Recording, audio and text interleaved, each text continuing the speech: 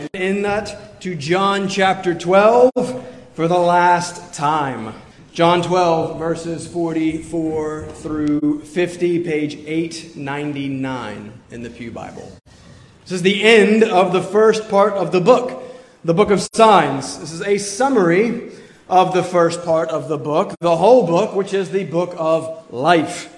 We cannot attempt a summary of the first part of the book without first reviewing John's summary purpose statement for the whole book. What's the point of all this? Why are we here? Why is this book given to us? 20:31. John wrote, "So that you may believe that Jesus is the Christ, the Son of God, and that by believing you may have life in His name." There's the whole book right there. If Shakespeare is correct that brevity is the soul of wit, then that is a masterfully witty and intelligent statement. It covers everything. And it covers everything all in four main words. You believe Christ, life. You believe Christ, life.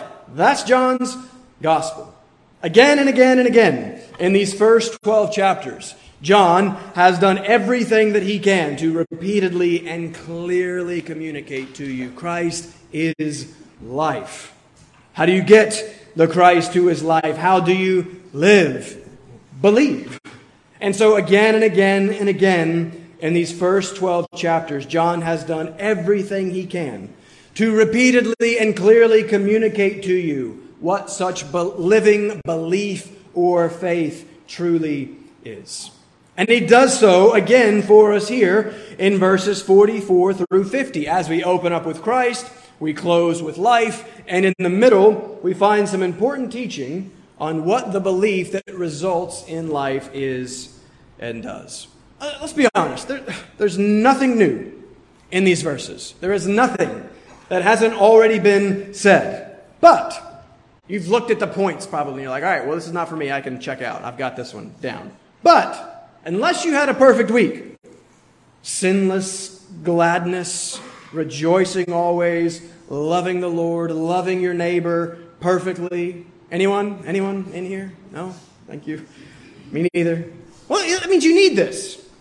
If you, like me, struggled with sin this week, if you struggled with doubt or discouragements, with grumpiness or with anger or with loneliness or simple loss of perspective or kind of whatever the gamut of our struggles are, well, then you need this.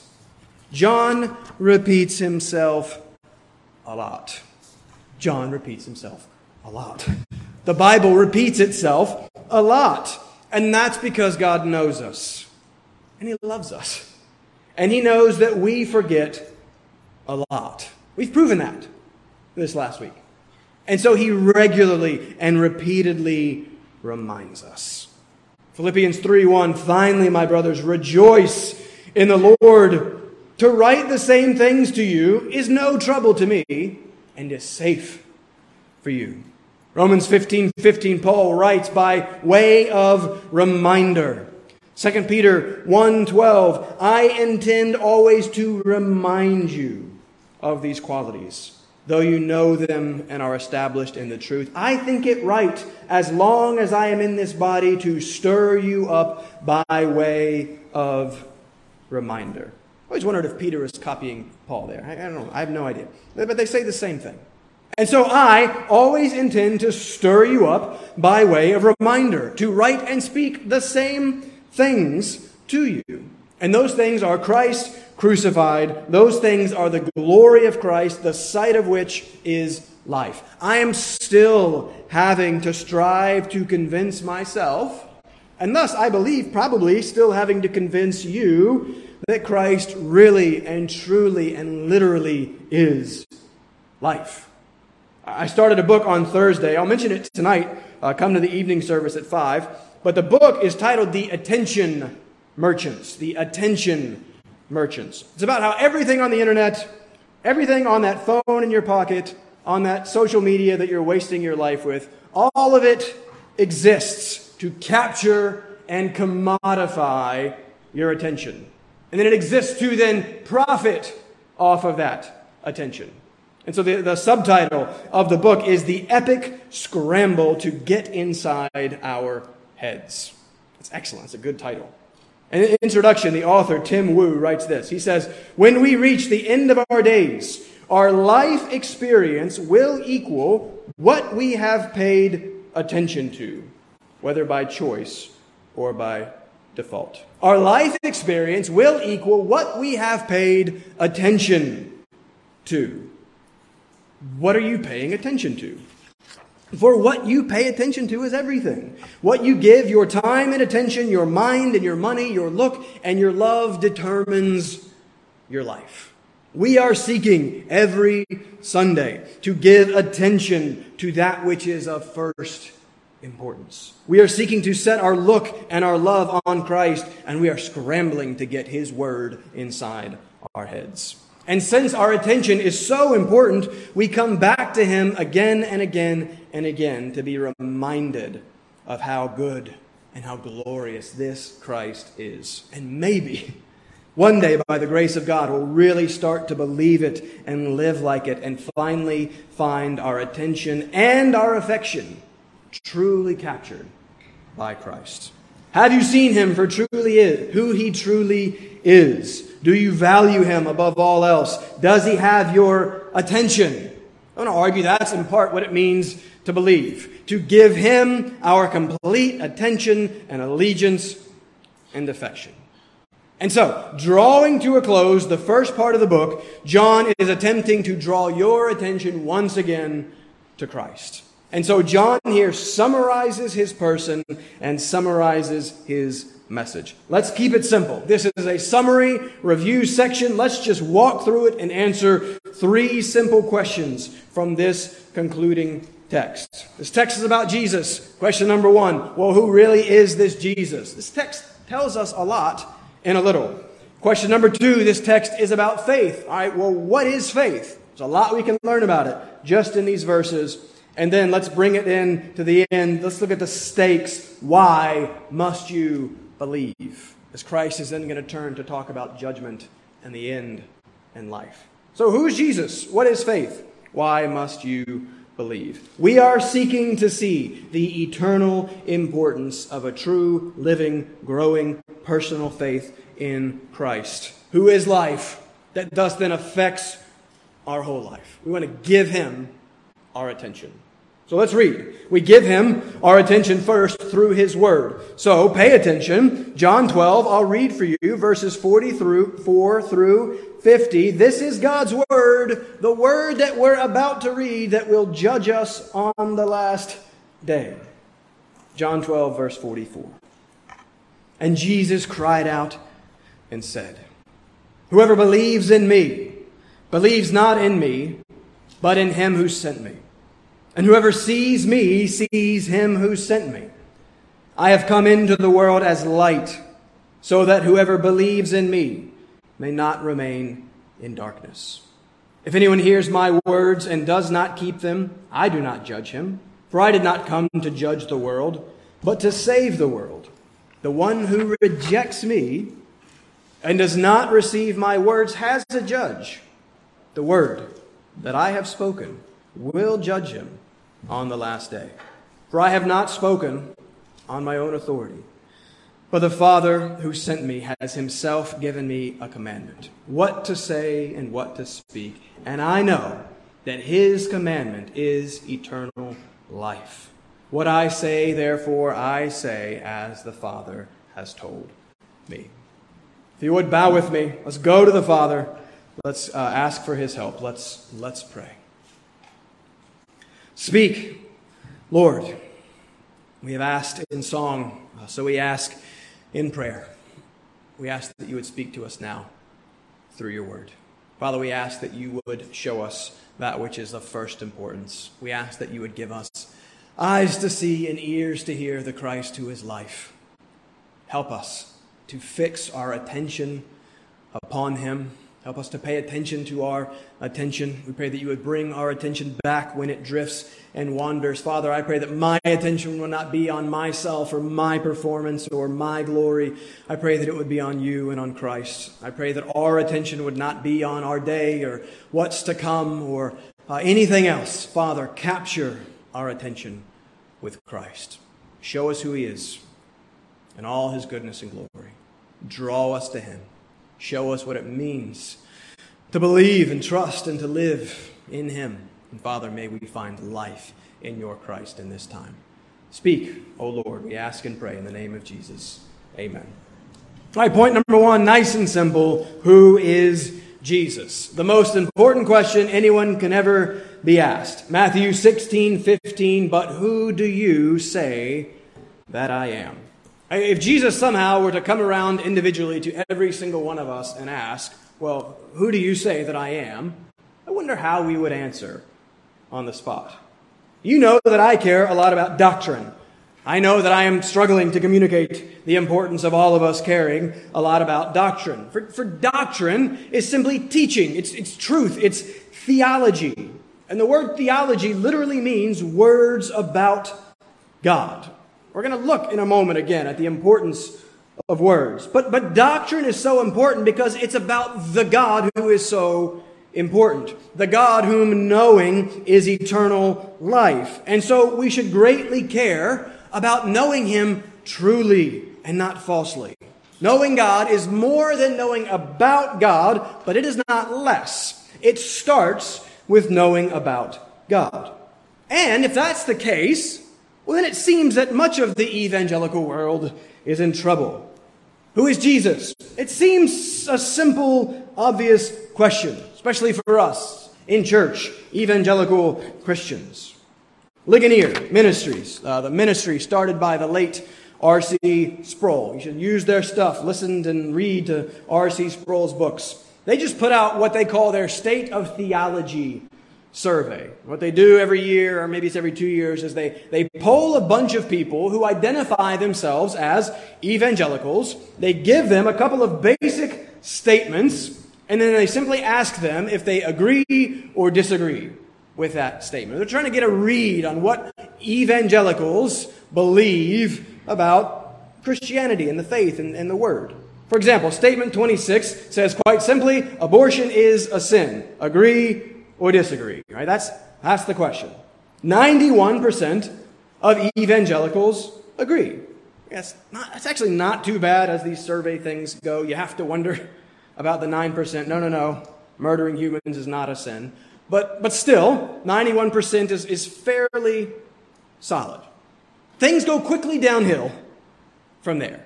Our point is, who is Jesus? One of the statements in the survey, number 7, says, Jesus was a great teacher, but he was not God. Agree or disagree? If you get that wrong, I'm just going to walk out and quit. I'm going to quit right now if you guys get that one wrong. But 43% of professing evangelicals agreed that Jesus was a great teacher, but he was not God. Number 6, Jesus is the first and greatest being created by God. Agree or disagree? Some of you aren't sure. That's right. 73% of evangelicals agreed with the statement that Jesus is created by God.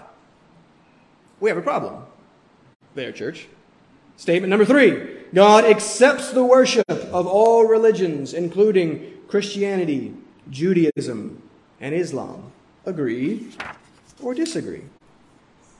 56%, well over half of professing evangelicals agreed that God accepts the worship of all religions, even those religions that explicitly deny that Jesus is the Messiah, the Son of God.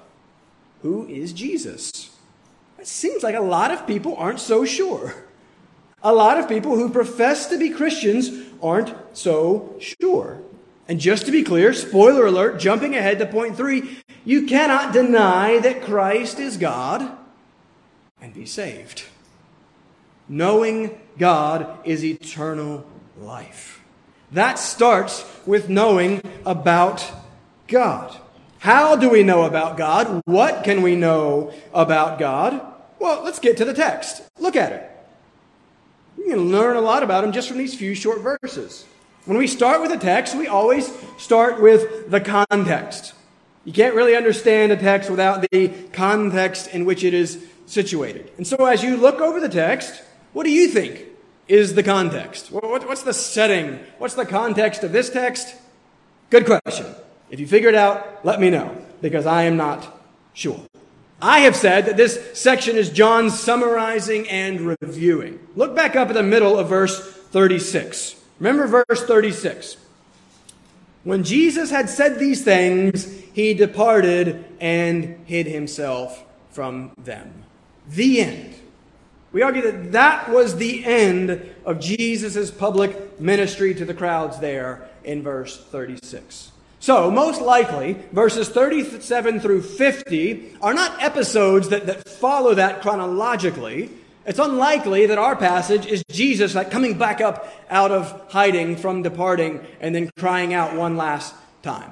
Now, most people understand these verses to be from sometime earlier in Jesus' ministry that John is taking. It's historical, it's true, it happened, but John is taking it and putting it here to serve as a summary and review of the main ideas of Jesus' ministry. And I think it's pretty interesting what John chooses to emphasize. If you had to summarize Christ in chapters 1 through 12, I wonder what you would choose to highlight. Notice what John goes out of his way to highlight. Who is Jesus? We'll look at verse 44. It's a bit strange at first. Whoever believes in me believes not in me. If we just stopped there, it'd be very confusing. What are you talking about?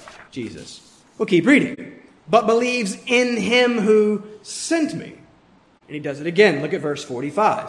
And whoever sees me sees him who sent me. Skip down to verse 49. For I have not spoken on my own authority, but the Father who sent me has himself given me a commandment, what to say and what to speak. Into verse 50. What I say, therefore, I say as the Father has told me. You see what John keeps repeating and emphasizing? John is emphasizing one thing in these closing and concluding summary words: the absolute oneness of the Father and the Son. He's emphasizing Jesus' absolute focus on and commitment to the Father and the mission of the Father. Who is Jesus? Well, we learn a ton from just these 7 verses, but the first thing we learn is that he is the Son of God. Twice in verses 49 and 50, he talks of the Father. They did not do this in the Old Testament. Jews in the Old Testament did not speak individually and personally of God as Father. Here comes Christ, the Father, the Father, the Father. He is the Son of God. Second, just from these verses, we see that he is the sent one. 3 times. Verse 44, 45, and 49. Jesus talks about him, God the Father, who sent me. He's emphasizing his sentness. He is the revealer of God. Verse 45. Whoever sees me sees him who sent me. So he reveals God to us. He is the way to God. Verse 44, whoever believes in me believes in him who sent me. Right? So you can't believe in him without believing in Christ. He's the way to God. Verse 46, he's the light of God. He is the Word of God. Verse 47, 48, 49, 50. The point is he's everything. He's everything. Just in these short summary verses, John brings so much together about the identity of this Christ. He is one with God. He is God. And this is the burden of this book: to reveal to the world of darkness and death the one who is light and life. The one who, in the very first words of the book, is revealed to be the Word of God, who was both in some mysterious way with God and was God. And even in our verses here, we're seeing the distinctness of the persons: me, him who sent me, the Son, and the Father. And yet we're seeing the absolute unity of essence and mission. You see me, you see him. You believe in me, you're believing in him. So there's this distinctness and this unity in essence. John 1:18, no one has ever seen God. You can't see God.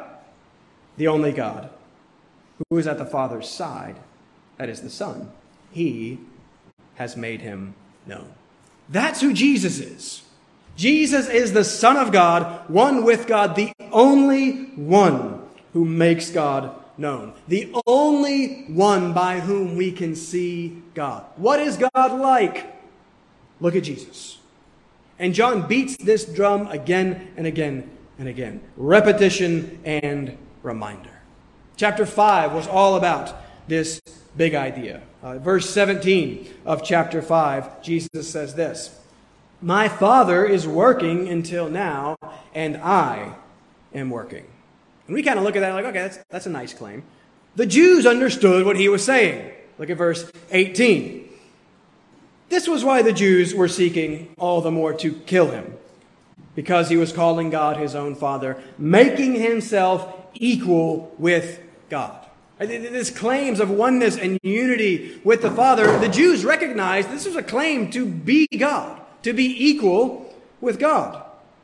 Chapter 5, verse 23, whoever does not honor the Son does not honor the Father who sent him. Chapter 8, 19, he said, if you knew me, you would know my Father also. Clear 14:6, I am the way and the truth and the life. No one comes to the Father except through me. That's who Jesus is. He's the Son of God, one with God, revealer of God, sent by God to be the only way to God. To do what? What else does he say in our text? Go back to chapter 12. Look at verse 46. He tells us not just about his person. He keeps saying, I'm sent, I'm sent, I'm sent. He tells us why. Verse 46. I have come into the world as light, so that whoever believes in me may not remain in darkness. Into verse 47. I did not come to judge the world, but to save the world. So now we see Jesus, the Son of God, one with God, revealer of God, way to God, sent of God to be the light and Savior of the world. That's who Jesus is. And again, that's everything.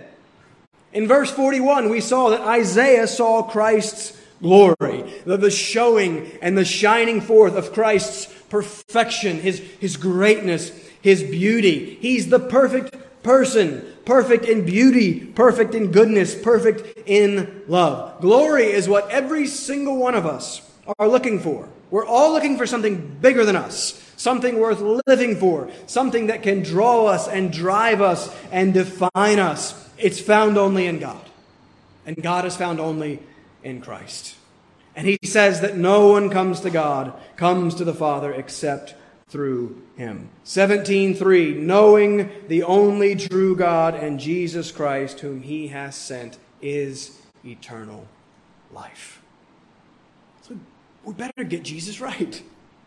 That means that affirming that Jesus is a great teacher, but not God, is denying Jesus. That means that affirming that Jesus is the best being created by God is denying Jesus. That means that affirming that God accepts the worship of religions that deny the Son is denying Jesus. Who is Jesus? There's no more important question. And do you know all of this about this Jesus, the Son of God, the Word of God, the revealer of God, the way to God, the God of all glory and grace? For faith in this Jesus is first a right knowledge of this Jesus. And so we have to start there. But what else is it? Point number 2. Let's keep moving. Well, what is faith? If that's who Christ is, what does it actually mean to have faith in him? Back to the beginning of our text. Look at verse 44 again. We see something unique there, actually. There are only 5 times in all of the Gospels where Christ cries out. 2 of them are on the cross, in Matthew and Mark. He cries out from the cross. The other 3 are all in John. We've already seen the first 2. The first was chapter 7, verse 37, at the Feast of Tabernacles, where Christ cries out, "If anyone thirsts, let him come to me and drink." And he goes on to talk about living waters and life. And then the second was chapter 11, verse 43, at the tomb of Lazarus, where Christ cries out, "Lazarus, dead Lazarus, decaying, stinking, rotting Lazarus, come out." And he does. The man who had died lived and walks out of the tomb. And now we hear and see the fifth and final cry, "Whoever believes in me." And then this passage is going to go on to conclude with life. So Christ cries out 5 times. 2 are at his death. The other 3 are all about life, as it is his death that secures our life. And it is there that we see Christ most clearly. It is there that we find faith's focus in the glory of Christ revealed in the death of Christ on the cross that we might live. But for now, our point is simple, that the cry is significant. The fact that there are so few times that Jesus does this means, hey, pay attention to this and what he says. This is important. And it is a cry, it is a command to believe. To believe in him, and in so doing, believe in God the Father. Believe.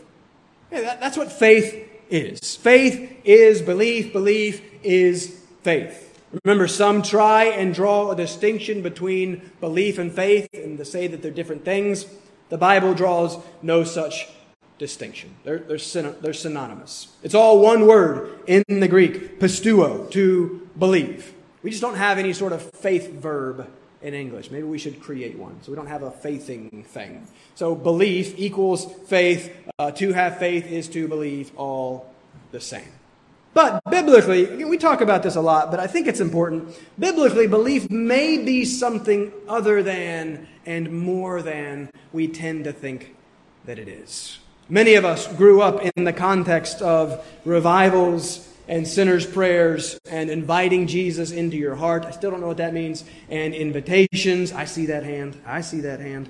And walking the aisle. Do you believe in Jesus? Yes. Will you repeat this prayer after me? Yes. Boom. You're a Christian. Welcome to the kingdom. There are few things that have harmed the church more in the last 100 years than this nonsense. It's nonsense. Repeating the sinner's prayer is not faith. The idea that you can say some magic words and be saved is not faith. It is silly superstition, and it has caused much harm. I repeated that prayer hundreds, if not thousands of times in my childhood to no avail. In part because I had such a deficient understanding of both Christ and who he is, and of faith. Faith is so much more than believing that. It's so much more than agreeing with some truths about Jesus and then repeating a magic prayer. Look at verse 44 again. Grammar review. I was losing some of you, so I brought you back with grammar review. Now you're paying attention to me. Grammar. Joking. Wake up. Sometimes, remember, the smallest words are the biggest. Prepositions. Prepositions connect or relate a word to other words. Look at the verse. You see a verb, believes, and you see a noun, me. In the middle is the preposition. It links the two. Believes in me. But I believe that this is important, and I pointed this out. In the Greek, the preposition is not in. It can mean in sometimes. But this is not the normal Greek preposition for in. We talk about Christians being those who are in Christ. 2 Corinthians 5:17. If anyone is in Christ, he is a new creation. That is the Greek preposition in. In the Greek, it's spelled E-N. It means in. We are in Christ. This is not that word in John 12:44. Pull up your Greek, go check it. And in fact, the in word is never used in the New Testament following the word believe. It never says believe in, ever. Verse 44, the Greek says this: believe, pisteuo, not N-E-N, but believe eis, E-I-S. And eis does not mean in, as much as it means into, or toward, or upon. The King James does better here, and the King James goes with on. He that believeth on me. That's better than in, at least. Eis is a movement word. It's a preposition denoting movement, denoting entrance into or motion into, implying penetration, movement, motion. And that's so much more helpful to me, at least. That helps us much better understand what faith really is. It is not just belief in or about Jesus. Faith, by the grace of God, is movement toward, motion into, entrance into Christ. And so just from this tiny little preposition, we're getting a hint that faith is so much bigger and better and more comprehensive and consuming than we think. Yes, it is believing that. You have to believe rightly about who Jesus is. But then necessarily it is also a trusting in that Christ.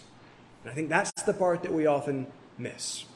Faith is often taught as consisting of those three components that we've talked about. K-A-T, you can remember faith as K-A-T, knowledge, assent, and trust. Right? It's knowledge about. That's often where we stop. Assent is agreeing that it's true. But then the trust, the reliance, the personal dependence on God's grace in Jesus Christ. There's no biblical faith without the trusting into Jesus Christ.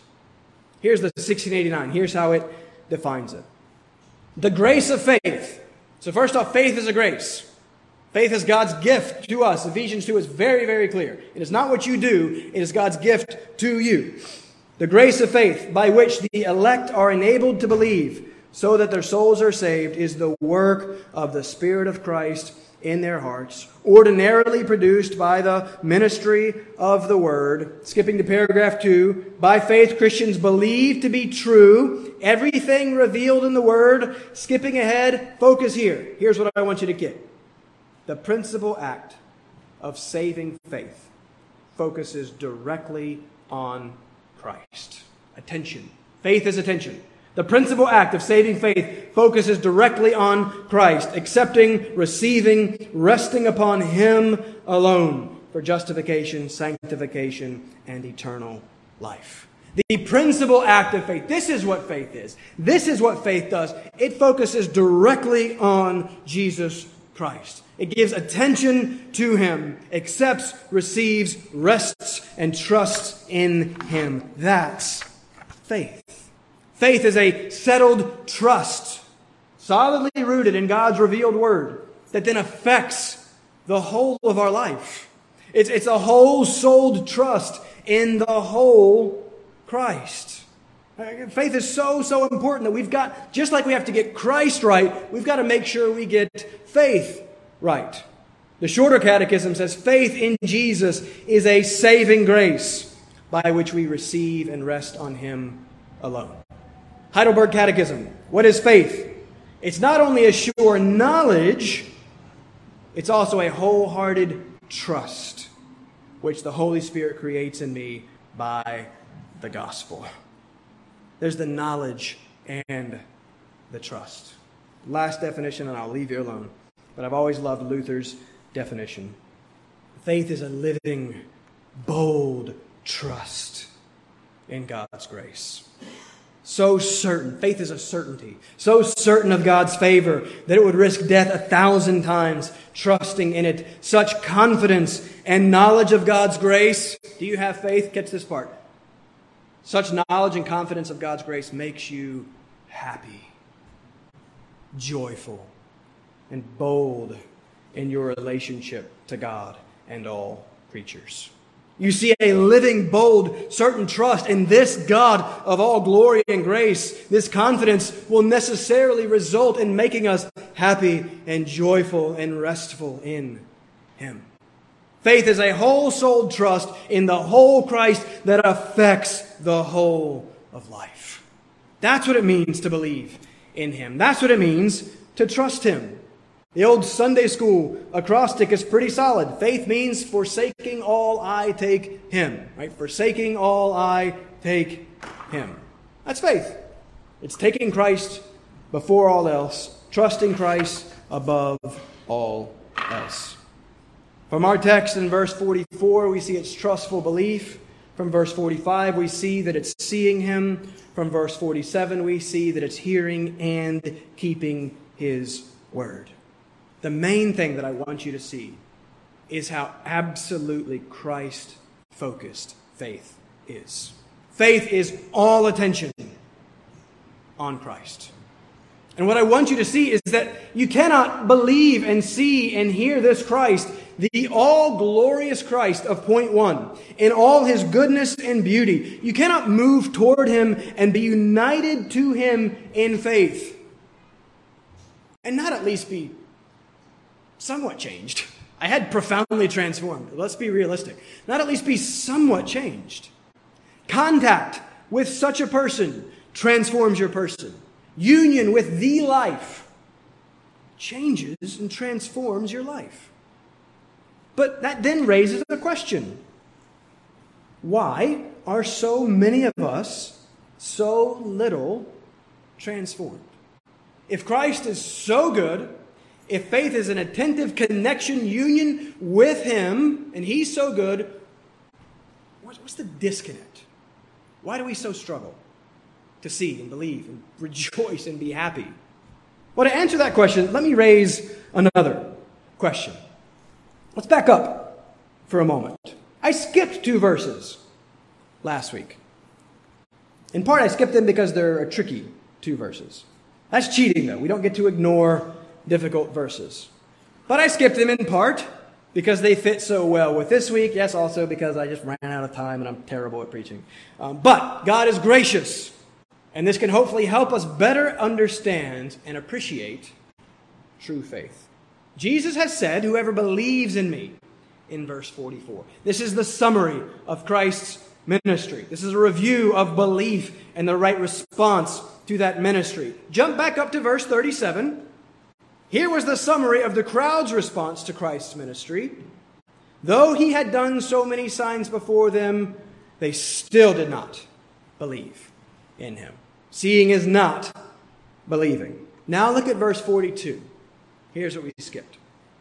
The crowd didn't believe. They did not believe. Nevertheless, many even of the authorities believed, there's our word, in Him. But for fear of the Pharisees, they did not confess it, so that they would not be put out of the synagogue. Stop. Don't read verse 43.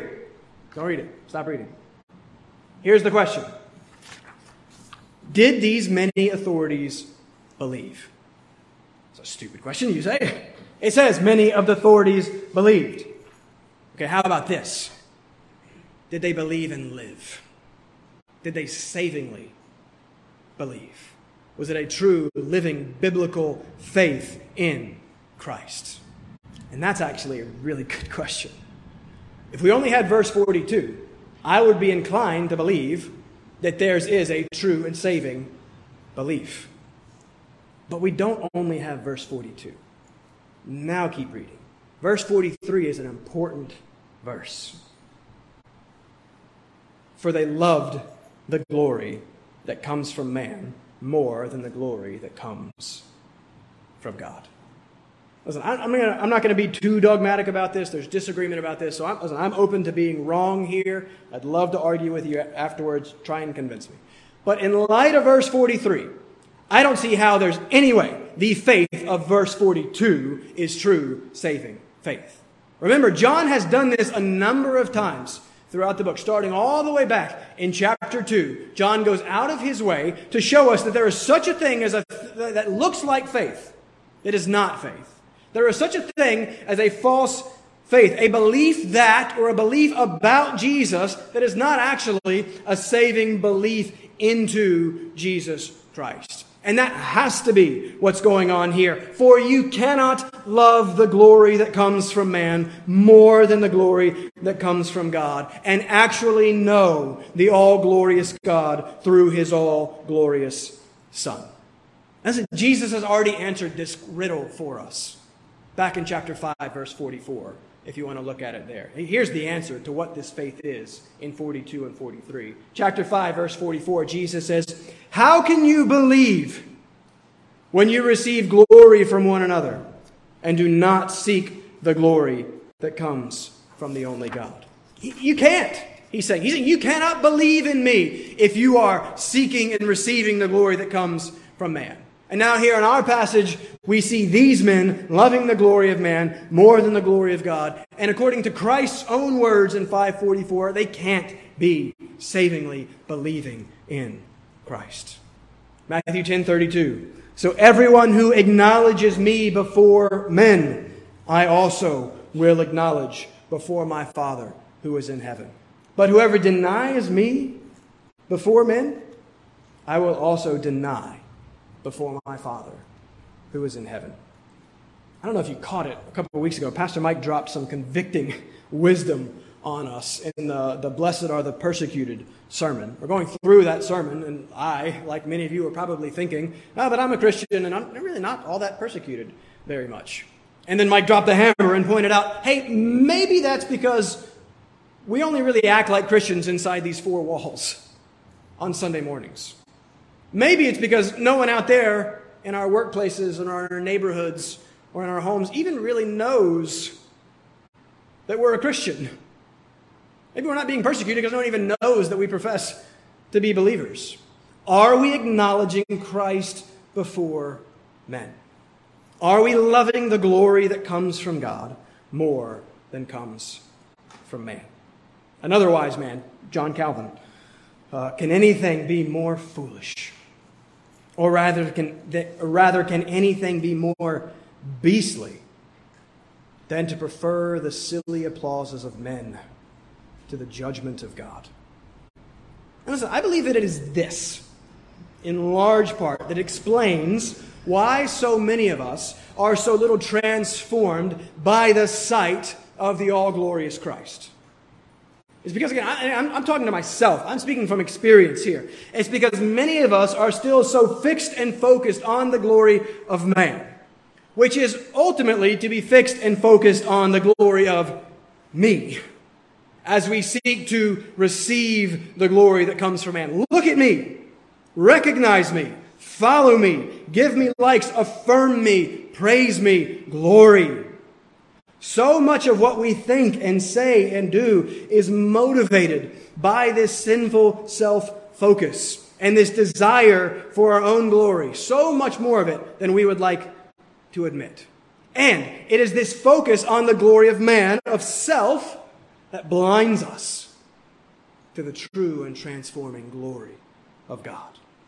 This means that we're still learning and struggling to really see Christ for who he is, as he is so good and gracious and glorious. And we prove that we're still struggling to see that when we look for glory anywhere else but him. These men did not savingly believe into Jesus. They did not, forsaking all, I take him. So 42 and 43 cannot be saving faith. But we do know that at least it seems that that's not the end for all of them. If all we had were those two verses, and if it stayed there in that faith, well, it's not living saving faith. But for some of them, maybe this was at least the beginnings of faith. Maybe this was the stirring that would eventually result in saving faith, as it seems to have possibly been for Joseph and Nicodemus, as we see them in chapter 19 coming for Christ's body, identifying themselves with Christ, confessing him before men, literally taking him. So again, I think maybe that's indication that the faith was coming and beginning and growing for some of them. But just in 42 and 43, that is not saving faith. And so the question for all of us is, have we turned from self and sin to the glory of man? From self and sin and the glory of man to Christ and grace and the glory of God. How can we tell? Well, are we becoming a little bit more like Him? Ever so slowly for some of us, for myself. Those fruit of the Spirit, those are there for a reason. The fruit of the Spirit, that's Jesus. That's who God is, and that's what He's like. We are being transformed into His image, and as we are, those fruit, those character qualities start to develop. Are we growing in our love for Him and our knowledge of Him? Are we pursuing Him? Have we seen the beauty of holiness? Are we increasingly pursuing that, increasingly desiring to obey Him? Are we growing in just our happiness and our contentment and our joy in the Lord? Is our life in any way oriented around Him or about Him? I think it's pretty simple. It shouldn't be controversial. We don't have any right to claim to know Christ if our life is in no way a reflection of Christ. I'm the chief of sinners. So I'm not saying anything perfection. It's a relationship of contact and communion that changes and transforms us. There are a lot of people who think they're saved, but aren't, because they've been taught that faith is little more than believing some facts about Jesus, praying some prayer so that they can go and get on with their life and seek the glory that comes from man. No, faith is so much more, because Christ is so much more. Faith is the whole-souled trust in the all-glorious Christ that affects the whole of your life. J.C. Ryle encouraged us, saying we can never trust Him too much. We can never follow Him too closely. We can never commune with Him too unreservedly. This is what faith does. As it sees how glorious Christ is, it wants Him above all else. Believe. Point number 3, quickly. I'll be brief here on the last one. Why? Why must you believe? I almost titled this point, what are the stakes? Like, what's on the line here? What are the stakes, or why must you believe? Go back to the text. We have 47 and 48. If anyone hears my words and does not keep them, I do not judge him. For I did not come to judge the world, but to save the world. The one who rejects me and does not receive my words has a judge. The word that I have spoken will judge him on the last day. When I preached back on John 3:17 through 21, my first 2 points were God did not send His Son to judge the world. God sent His Son to judge the world. Those are my first 2 points. We have something similar here. Jesus did not come to judge. Jesus came to save. The point is, the purpose of His first coming is first and foremost salvation, but the logical result of the rejection of that salvation will be judgment. Plus, He's coming again, and He's coming as judge. This is why you must believe, because He is the judge. Judges have the authority and the right to pass judgment. John 5 is all about Jesus as judge. Verse 22, the Father judges no one, but has given all judgment to the Son. Catch verse 24. Truly, truly, I say to you, whoever hears my word and believes Him who sent me has eternal life. He does not come into judgment, but has passed from death to life. So our verse again, verse 48 from 12, is the same thing. It's so important. The one who rejects me and does not receive my words has a judge. The word that I have spoken will judge him on the last day. The word judge in Greek, krino, just means to separate. To separate in the sense of to distinguish, to divide, to decide. It's to make a distinction, a choice between two things. And to do so, to judge justly, there must be a standard by which to judge. And Jesus tells us very clearly here what that standard of judgment is. It's His word. We should pay attention to this. It is big that Jesus says that it is His word that will judge us on the last day. Why is that so important? What is this word?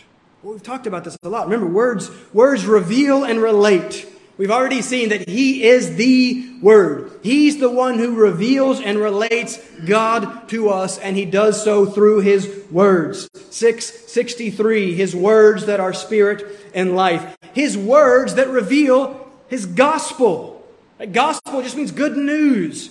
News consists of words, an announcement of something that has happened. And these words reveal to us ultimately the God of unimaginable glory and grace.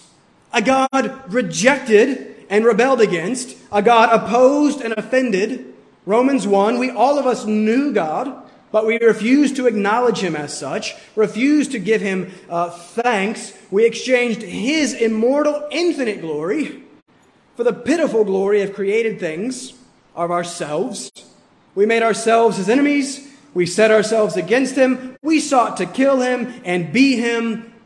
But God, but grace. These words are revealing to us the all-sovereign, all-glorious God of all power coming to get us. Coming for His enemies.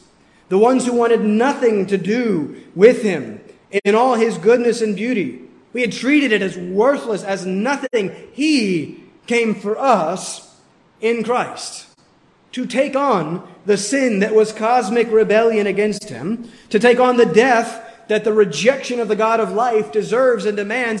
He came and took all that and died. God in Christ died for us, for the forgiveness of our sins, His enemies. And then being God, so glorious and good, death could not hold Him. He rose again, defeating death itself. And He lives right now, ruling and reigning and interceding and mediating for us. He for preposition, He for us. That's what this whole word is all about. This God revealed in His word, the goodness and grace and kindness and compassion of God. But when you reject that, what do you expect? No to all that love and goodness and grace? What do we expect? We just saw an uncomfortably graphic illustration of this in Deuteronomy chapter 1 on Thursday. Remember, God's brought Israel out of Egypt. And what He's done for them is amazing. Nothing like it has ever happened. He has revealed Himself as clearly and powerfully and as lovingly as possible. 10 plagues demonstrating His infinite power over the false gods of Egypt. He's divided the very Red Sea and then defeated Israel's enemies in that very same sea. He has gone before them visibly in the pillar of cloud and fire. He has fed them supernaturally with manna and quail from the heavens. He has watered them supernaturally from a rock in the middle of a desert. And most amazingly, He has been with them. God Himself, present with His people. What power, what glory, what love, and how evident and clear and undeniable. But then they came to the land, and they saw the greatness of the people in the land. They saw the greatness of the walls surrounding the cities of the land. And they cry out in Deuteronomy 1:27, because the Lord has hated us. He has brought us out of the land of Egypt to give us into the hand of the Amorites to destroy us. The greatest demonstration of God's love twisted into a demonstration of hatred. The very act by which He delivered His people attacked as an attempt to destroy His people. What do we expect? What do you expect when you reject such love and grace?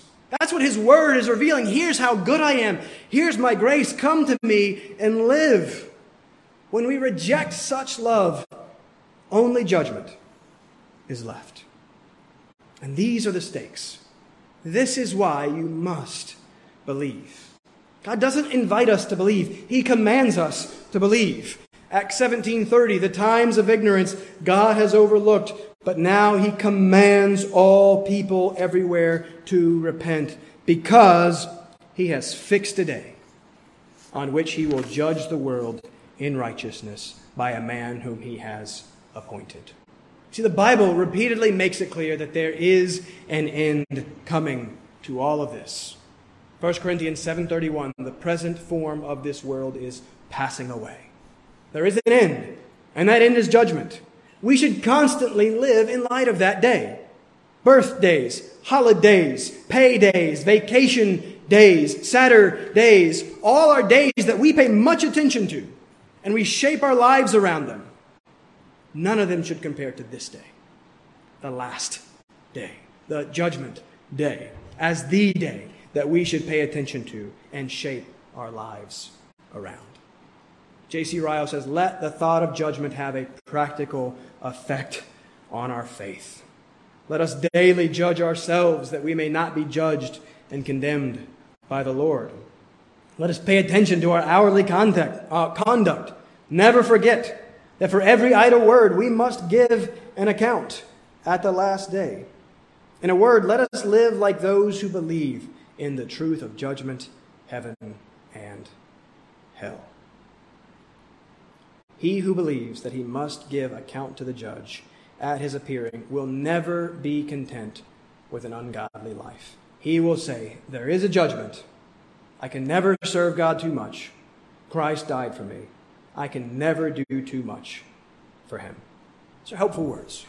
There is a judgment. I can never serve God too much. Christ died for me. I can never do too much for him. And that is why you must believe.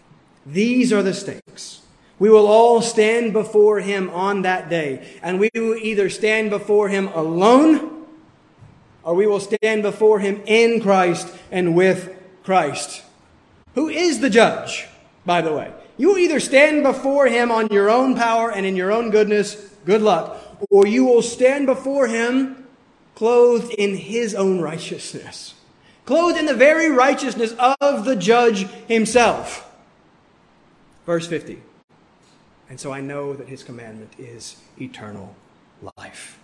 So that's what is offered to you freely in Christ, if only you will come to him and believe. That's why you must believe, because the only way to live is to believe in the Christ who is life.